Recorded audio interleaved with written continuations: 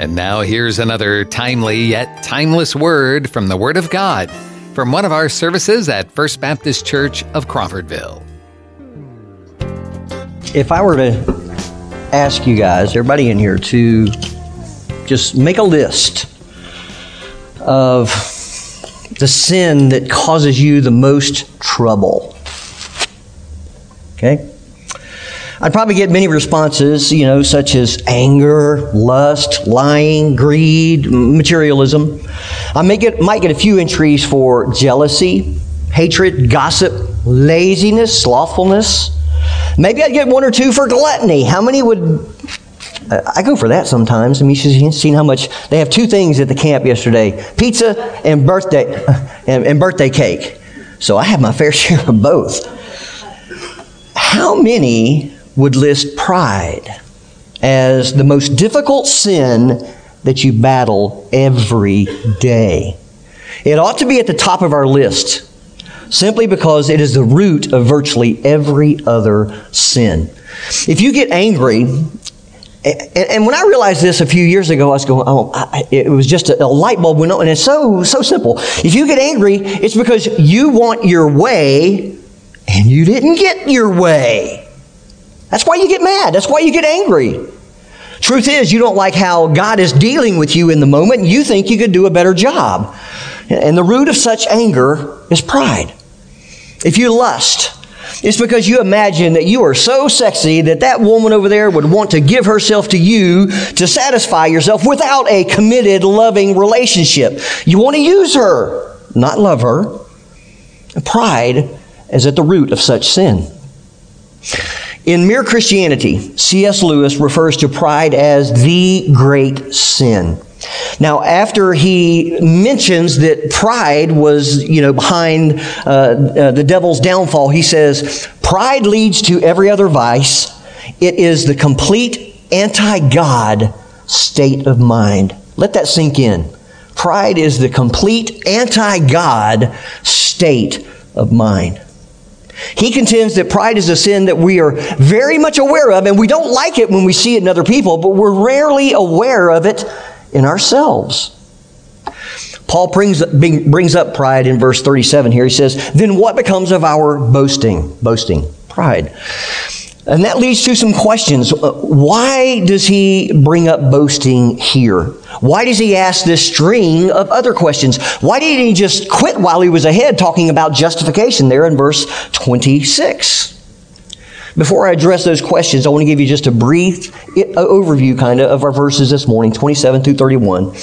Most commentators understand Paul to be addressing really three issues here. One, justification by faith alone excludes all boasting. And number two, the fact that there is one God means that there is one way of salvation, which is justification by faith alone, and it is for all people. And number three, justification by faith alone does not nullify the law, rather it establishes it. Now I'm going to go slightly different from the majority and suggest that the second point that I just mentioned is really a continuation of the subject of boasting. He's aiming it at the religiously proud Jew. So that Paul here is really saying two main things. Number one, justification by faith alone takes away all grounds for boasting. And it's the only doctrine that truly establishes God's law. Let's go to the Lord in prayer. Father, we ask for your Spirit to be here among us, Father, to open our eyes, to take the wax out of our ears, to take the hardness of our heart away, that we can see what Paul is talking about here and what it means to be justified by faith. So speak that truth into our hearts. Awaken us, Father, to this truth. And we ask it in Jesus' name. Amen. In verses 27 and 28, Paul contends that justification by faith alone, it takes away all the grounds of boasting when it comes to keeping the law for salvation. In other words, I'm saved because of, something I did. In 29 and 30, he shows that justification by faith alone takes away any grounds of boasting about one's religious rituals as a basis for salvation.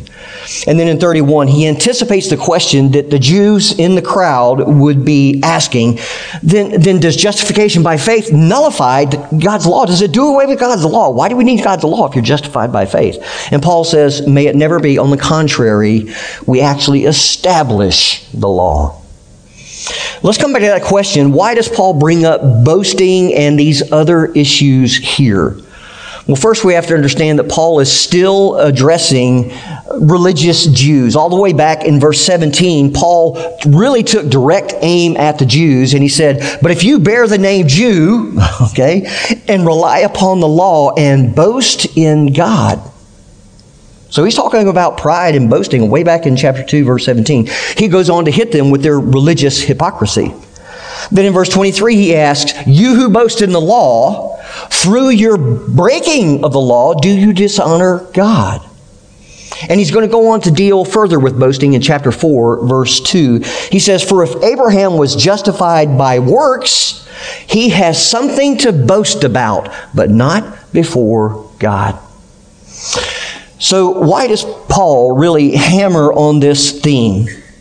I think it's because Paul knew, both from personal experience and from the Scriptures, just how deeply embodied in our fallen hearts is the pride that wants to take some of the credit for our own salvation.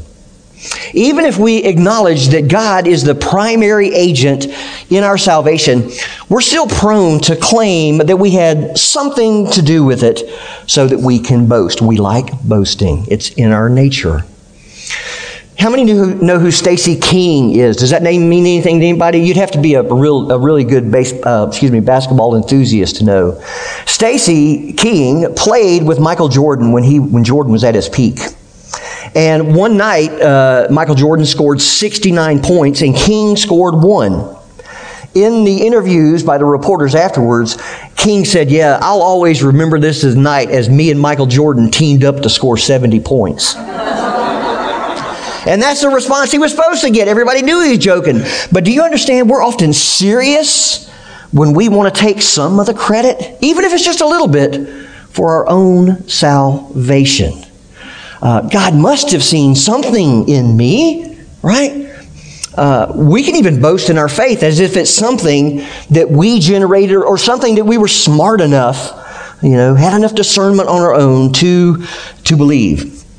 So Paul follows up his argument that we are justified by faith as a gift from God by underscoring these important implications of that crucial doctrine. And if we understand this doctrine correctly, it really does deflate all of our pride, and it does not nullify God's law. In fact, it establishes it. So number one, justification by faith alone takes away all grounds of boasting about keeping the law for salvation. In verse 27 and 28, then what becomes of our boasting? It is excluded. That's a declarative statement right there. It's excluded. Boasting is excluded. Then he asks, by what kind of law? By a law of works? That's the only law that the Jews knew, to be honest with you. Paul says, no, but by the law of faith. For we hold that one is justified by faith apart from the works of the law. The Jews boasted in the law. We've seen that. The Pharisees especially prided themselves in keeping the law. They fasted. They prayed at the required times. They observed the Sabbath. They carefully washed themselves according to the prescribed rituals and traditions, and they even tithed their table spices. But Jesus confronted them with the defilement of their hearts. If you were to look at them from the outside, they looked squeaky clean. But they weren't. Neither are we. Paul himself, before his conversion, he took great pride in his Jewish religious credentials and good works. In Galatians 1:14, he says that he was advancing in Judaism more than many of his contemporaries. C.S. Lewis notes that competition is a serious source of pride. Around here we have, around here we may have as many Gators as we have, their fan club is the biggest here. And it's like, it's state. There's a bunch of people not from here. But when you scream for FSU or Gators, whoever you scream for, that's pride-based, is it not? It really is. We glory in being better than others at whatever we're talking about. In Philippians 3, 5, and 6, Paul rattles off the list that he once took great pride in. He says that he was circumcised the 8th day. That's according to the law. He was of the nation of Israel, of the tribe of Benjamin, a Hebrew of Hebrews. As to the law, a Pharisee.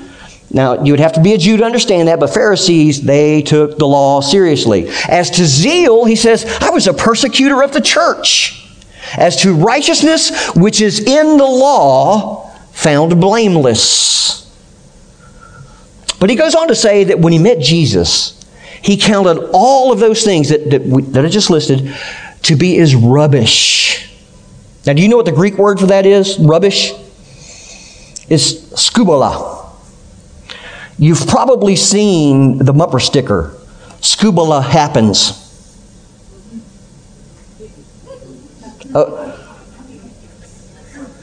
That's the word. If you don't understand, talk to me afterwards. Yeah.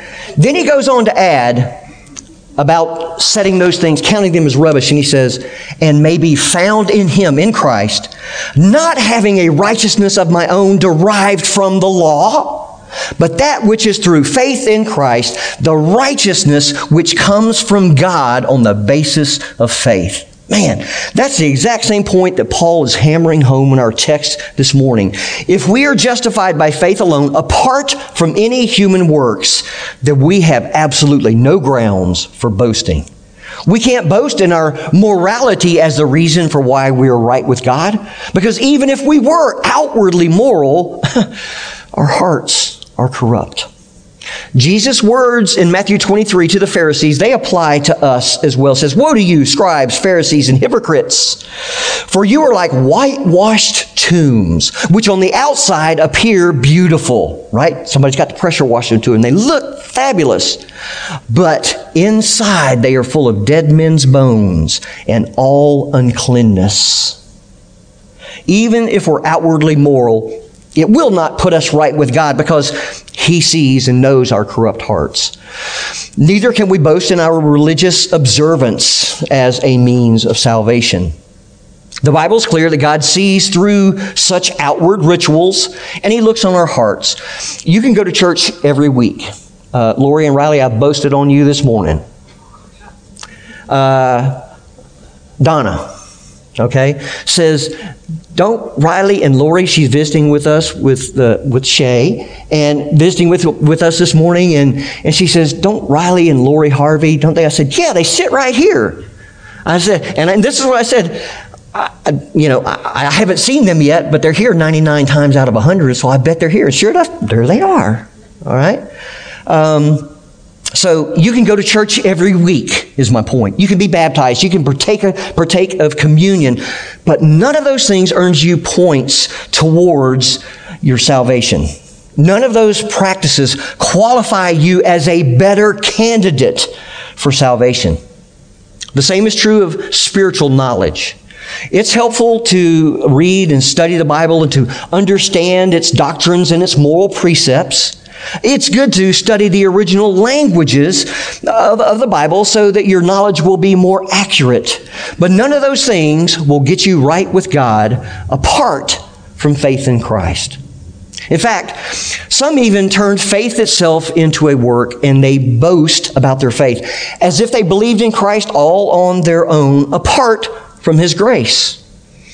If faith is something that fallen sinners can exercise on their own apart from God's granting it as a free gift, then those sinners will boast in their faith.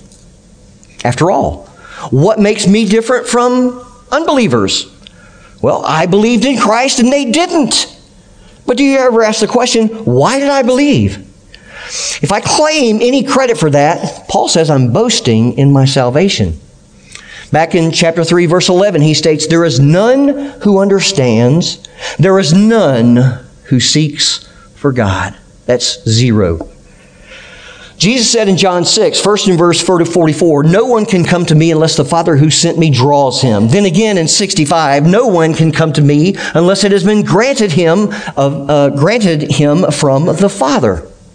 So saving faith isn't something that we can provide for ourselves and thus boast in. It's a gracious, undeserved gift from God so that we cannot boast. But what does Paul mean in verse 27 when he says that boasting is excluded by a law of faith? What is this law of faith? Some say that Paul means that the law of Moses, rightly interpreted, rightly understood, is a law that teaches righteousness by faith. There might be some validity in that. But in the context of our passage and what came before, Paul is contrasting the righteousness that comes through faith with the Mosaic law. He's looking at those two things. And that leads to the natural question there in verse 31. Do we then nullify the law? If we're exalting faith here, does that do away with the law? So it's really better to understand Paul here is making kind of a play on words when he refers to the law of faith. He's saying it's not the law of Moses, which required works, that excludes boasting. Rather, it's the new law of faith, apart from works, that excludes boasting. In verse 28, Paul explains his point of 27. He says, "For we hold that one is justified by faith apart from works of the law." Right standing with God, it's justification. It's not something that we earn by doing good works. Rather, it's something that we received as a gift through faith in Jesus Christ and His shed blood. Now, instead of the words apart from the law, we can rightly say that we are justified by faith alone. That was one of the battle cries of the Reformation. This raises another, important question. Is Paul here at odds with James in James 2:24? In that verse, James writes, "You see that a man is justified by works and not by faith alone." Now, the issue, like I said, this was at the heart of the Protestant Reformation. It remains a major divide today between Protestant understanding of the gospel versus the Roman Catholic view. Bible-believing Protestants, they affirm with the Reformers, Martin Luther and John Calvin, that we are justified by faith alone, apart from any works. The Roman Catholic Church contends that we are justified by faith plus our works. And that seems to be what James is affirming here. When we study James, I dealt with this crucial question. And it's crucial because the way we are saved hinges on the answer to this question. But here I'm going to keep it brief. First, James and Paul both affirm that we are saved by grace through faith alone. Each man was addressing a different problem. James was looking at those who professed to have faith in Christ, but their lives were void of any works. James claimed that that sort of faith was not genuine, and it doesn't save anyone. Genuine saving faith always results in a life of good works, and Paul would certainly concur with that. No one is saved by a faith that is a mere mental agreement. The faith that justifies is an obedient faith. But Paul, in Romans and in Galatians, which is where he deals with this issue, he was writing to those who taught that we must add to our works, or add our works to faith in Christ in order to be justified. The Judaizers is what we like to call them. They claimed that they believed in Christ, but they insisted that Gentiles who believe in Christ must add circumcision and must keep the law of Moses in order to be saved. In Galatians, Paul called that distorted gospel anathema. He cursed it twice. He accused these false teachers of emphasizing these things so that they could boast in their flesh. At the end of Galatians, in verse 6:14, Paul says, if you want to boast, boast only in the cross. Now, before we leave this point, I want you to make sure that you have applied it personally. Have you abandoned all attempts to earn right standing with God by your good works? Are you trusting in Jesus Christ alone? who shed his blood to pay the penalty that you deserve because of your sin. Is your boast completely in the Lord, who chose you and saved you in spite of yourself? Well, number 2, justification by faith alone takes away any grounds of boasting about one's religious rituals as a basis or means of salvation. In 29 and 30, he says, "Or is God the God of Jews only? Is he not the God of Gentiles also? Yes, of Gentiles also, since God is one, who will justify the circumcised by faith and the uncircumcised through faith." Paul is really zeroing in on the Jews here. He takes the creed that was central for all Jews from Deuteronomy 6:4. "Hear, O Israel, the Lord is our God, the Lord is one." Paul argues if God is one, then he must be God not only of the Jews, but of the Gentiles also. And if he is one, it's likely, isn't it, that he would only have one means of salvation for all people. Since, as we have shown, that we are justified by faith in Christ apart from the works of the law, this must apply equally to both Jews and Gentiles. So God justifies people, all people, through faith alone. Now, the Old Testament clearly proclaimed that the God of Israel is the Lord of all the nations. So Paul is arguing here that justification by faith means that there is only one way of salvation for all people. But also, as I said, it seems to me that Paul is still confronting the tendency of the religious Jews to boast in their religion, especially in their rituals. And of course, circumcision was the epitome to them of that ritual.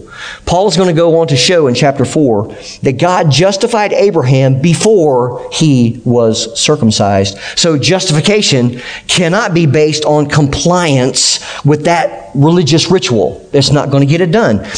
If God justified the yet uncircumcised father of the Jewish nation by faith, then it follows that he also justifies the uncircumcised Gentiles by faith. You can't take pride in any religious rituals. And again, let's kind of apply that. If you come from a religious background, don't trust in church membership, baptism, or communion for your salvation. You trust in Jesus Christ alone. If you don't come from a religious background, that might be a good thing. You don't need to join the church. You don't need to be baptized or partake of communion or go through any other religious ritual to get right with God. In fact, doing those things to earn right standing with God would actually fill you with pride, and we know pride actually keeps us from God. Rather, laying aside all of your good works and your religious rituals, put your trust in Jesus Christ alone. God imputes the righteousness of Christ to all who believe. But if a man is justified by faith apart from works of the law, and if a sinner can be justified by faith apart from any religious rituals, then what's the purpose of the law? Are we nullifying the law? Paul anticipates and he answers that question. So number 3, justification by faith alone does not nullify the law. It actually establishes it. Paul says, do we then overthrow the law by this faith? By no means. On the contrary, we uphold the law.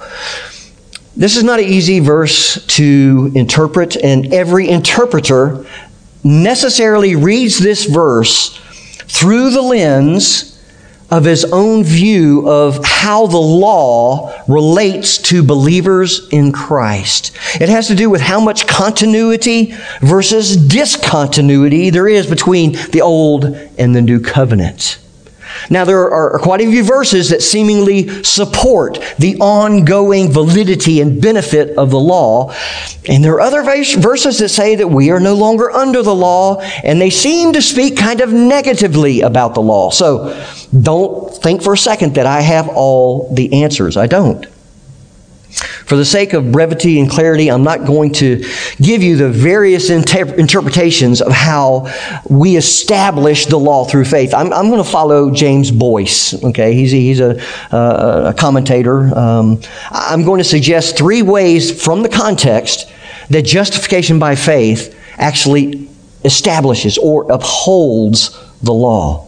First, Justification by faith establishes the law by showing that it's impossible to attain right standing with God by keeping the law.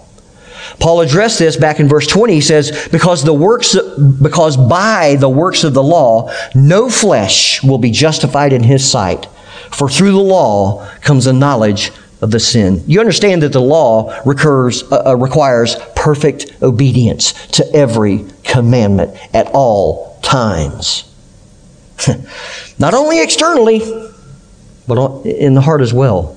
So if anyone is going to be saved, it cannot be by keeping the law. The law's purpose is not to save us. Paul talks about this in Galatians chapter 3. He says the law is actually a tutor that leads us to Christ. Why? Because we fail over and over and over again in the law. We know the law and we keep failing. We keep sinning. And it drives us to Christ because we realize that we're not holy and He is. So, the law's purpose is not to save us. The law actually shows us our sin so that we will despair of saving ourselves by our works. And in this way, the doctrine of justification by faith, it establishes or upholds the law. The law is doing what it's supposed to. Second, justification by faith establishes the law by showing that the punishment which the law demanded has been fulfilled in Jesus Christ. This goes back to verse 25, where Paul refers to Jesus Christ as the one whom God publicly displayed as a propitiation in His blood through faith. We talked about this last week. By His death, if we trust in Him, Jesus satisfied God's just penalty for our sin, which was death and which we deserved. Well, third, justification by faith establishes the law by showing that God imputes the righteousness of Christ to us so that we meet the law's righteous demand in Christ. Now, as we've seen, justification means that God declares us righteous, declares us just. But He just doesn't do this arbitrarily. No, Jesus fulfilled the righteous demands of the law on our behalf. So the doctrine of justification by faith alone, in Christ alone, that has always been under attack. And it's under attack at the present time. How do we know whether it's the true gospel or not? Well, one test of true doctrine is that it humbles our pride. And it exalts God in His grace. Conversely, false doctrine always lifts up man and pulls God down, many times to the point where we can be our own Savior. We don't need Jesus to die for us. Justification by faith alone, it excludes all boasting, except, as Paul says, for boasting in Christ and Him crucified. It doesn't allow me to say, I teamed up with God or I teamed up with Jesus to score 70 points. No, He scored all of the points. God justifies sinners totally on the merits of Jesus Christ when they abandon their own works and then trust in Him alone. That is the true gospel. Believe in it, stand firm in it, and proclaim it to others. Let's go to the Lord in prayer. Father, again, we are grateful for the gift of the gospel. Father, through it we have eternal life. We thank You for Jesus and His death, burial, and resurrection, that we might have that eternal life. Father, if there's anybody in here this morning that does not know Your Son Jesus as Lord and Savior, pray that You would do what You have to do, Father, that process of regeneration, to open their eyes to see the truth that they do in fact need a Savior. Their works will never be good enough, Father. We depend on You. I do that work in our hearts, and we'll give You praise and glory for it. It's in Jesus' name I pray. Amen. Well, this morning, we're just going to have a song of invitation, give you a chance to respond.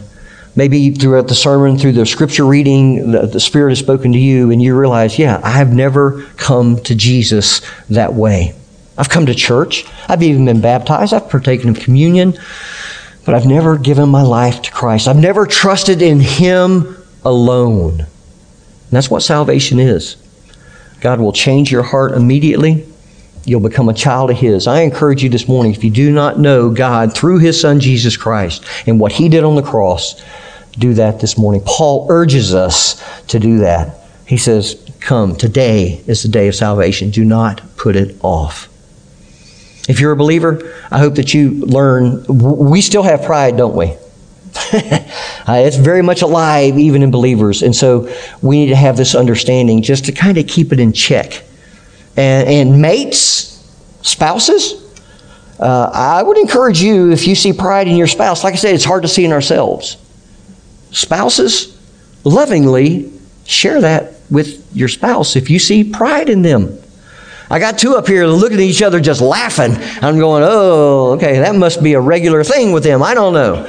I'm just saying, look, we don't see it in ourselves. It's hard to see. Others see it immediately. All right, just be aware. Thank you for joining us for this podcast from First Baptist Church of Crawfordville. You can find more information and follow us on Facebook or visit our website, crawfordvillefbc.com.